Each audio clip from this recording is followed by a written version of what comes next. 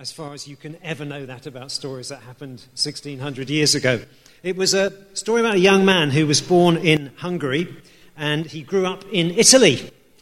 He was raised in a soldier's household. His father was a member of the cavalry, and not just any old cavalry. This was the Imperial Horse Guard in the Roman army. And soldiering was in his blood, so it was only natural that the young man should actually join the cavalry, just like his father, as he reached the age of 18. And he was stationed at a place called Amiens in the middle of France, if anybody's ever been there. He lived the hard, earthy, quite dangerous life of a soldier in the 4th century. One particular day, as he was returning from an exercise with his unit, it was a particularly hard, cold, harsh winter's night.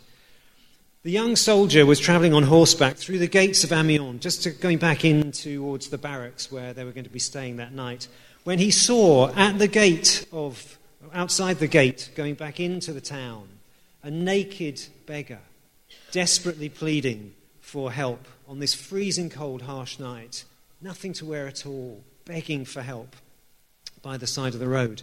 And that was a moment that was to change that young man's life.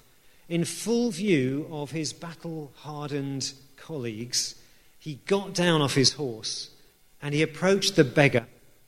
He took off the Roman cavalry cloak that he had wrapped around himself. He drew his sword and he slashed his cloak in half down the middle. He put one half back round his shoulders and he gave the other half to the naked beggar. And he went back and he got back onto his horse and he rode back to join the cavalry unit. And that night, in a dream, as he slept, he saw the figure of Jesus Christ coming towards him, wrapped in that half of the cloak that he had given to the naked beggar. And he heard Jesus thanking him for clothing him and for keeping him warm. He woke up from sleep the next day and resolved that he was going to be baptized as a Christian. That young man was the soldier who came to be known as St. Martin of Tours, went on to become a very famous bishop and had an extraordinary impact on the life of the church across Europe at that period of our history. And that story meant a huge amount to me when I was the rector of a church that bore Martin's name, St. Martin in the Bullring, in the middle of Birmingham. Because however legendary some of the stories about St. Martin have become over the years, and I tell you, there is a whole storybook of stories about him, some of which are slightly more fanciful than this one, it is nonetheless undoubtedly the case that his conversion to Christianity took place as a result of that dream that he experienced that night in Amiens. His encounter with Jesus Christ in a dream, in the guise of who? A beggar. A naked beggar. And it was that encounter that changed his life. 20 years ago, some people looking around might remember this. The singer Joan Osborne released a song written by Eric Bazilian called "What If God Was One of Us?" Might be one or two of you who remember. Yes, there's a few nods from people from that generation. What if God was one of us?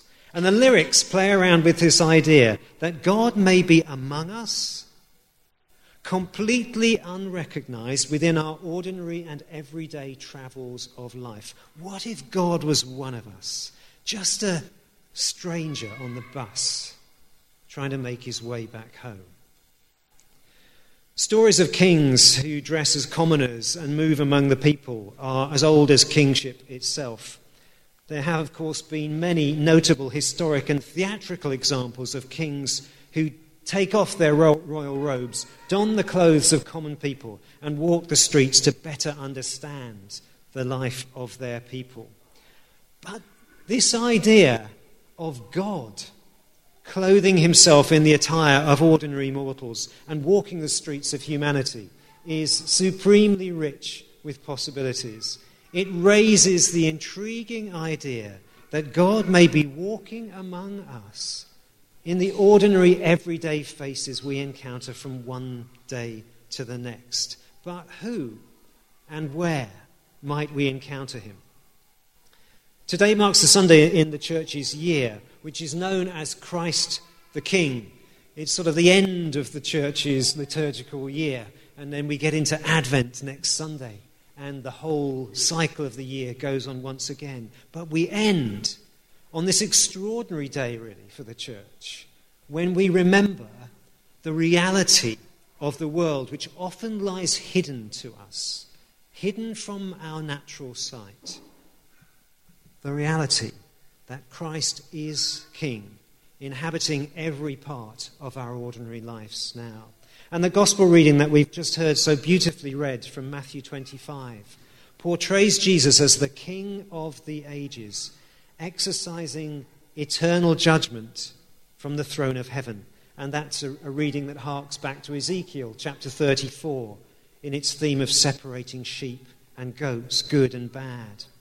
And in Matthew 25, Christ as King is portrayed as clearly present in the ordinary lives of his day, and in particular among the weak, the vulnerable, the poor, and the powerless. But nobody recognizes him. Do you notice that in the reading? Nobody recognizes him, not the sheep or the goats, not the good or the bad. Nobody recognizes him among those people. The King appeared to others in ways they did not recognize, as someone hungry, thirsty, a loner, a loser, an outsider, a prisoner. The practical implications of this parable are huge. You and I, when we come across people like this, day by day, stop. We may be encountering Jesus Christ himself. Stop. That's why issues of children in need and third world hunger and the victims of AIDS and those in prison, those who are refugees, the care of the elderly, all the issues of urban poverty which are so familiar to us on the streets of a city like this, these are absolutely essential issues for Christians to be engaged with, because it is perhaps here, above all other places, that we are likely to encounter Christ the King of all the ages. And that makes a passage like we heard read for us today very uncomfortable reading indeed, because it challenges us to look for the presence of Christ as King among the very people we may instinctively want to avoid.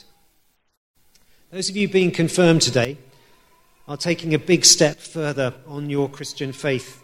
You are saying to everybody today, in a very public way, you want to plant your feet firmly in the footsteps of Jesus Christ. The same Jesus Christ who is King of all ages. That you want to walk where he leads you as disciples, to learn from him and to follow his way in life. And this is not easy. It involves a change of heart so radical that you end up looking at life in a totally different way. And you end up looking within and behind the realities of life to discover the realities of Christ. A few years ago, my wife Jill had one of her great ideas. She had read about this restaurant in London, not so very far away from this very church, called Dans le Noir. Have you come across it? Dans le Noir, where all the meals are served up in total darkness by blind waiters and waitresses. They call it dining in the dark. The idea is that because you cannot see your food, you begin to taste it in a new way. Because you cannot see your dinner companions around you, you interact with them at a much deeper level than if you were just looking across the meal table at them.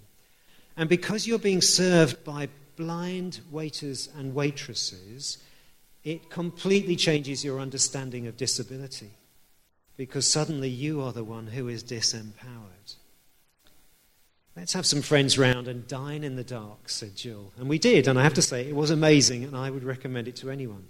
The point about dining in the dark is this: it helps you see your ordinary life differently.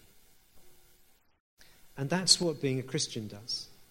Because we believe in Jesus Christ, the King of the ages, who has come to bring us into the kingdom of God, which is so close you can reach out your hand as he told us to and touch it. And we can't see it. We don't see it most of the time. And so we live as if this world is all there is, as if living on bread alone is all there is. And Jesus, as the King of the ages, comes to us and says, see beneath the surface, look in a different way, and live as if you might encounter Christ in the most unlikely places, even as we walk, cycle, bus, tube our way home today. St. Martin of Tours was transformed by his encounter with Christ in the form of a naked beggar at the gates of Amiens 1600 years ago. I don't know what our transformational moments might be. I hope that every service of worship, particularly services of worship where we baptize and confirm people, might be moments of transformation and encounter. This is a day when we remember that what lies beneath and behind and within the ordinary and the everyday things of life is quite remarkable. But we've got to open our eyes and look. Amen.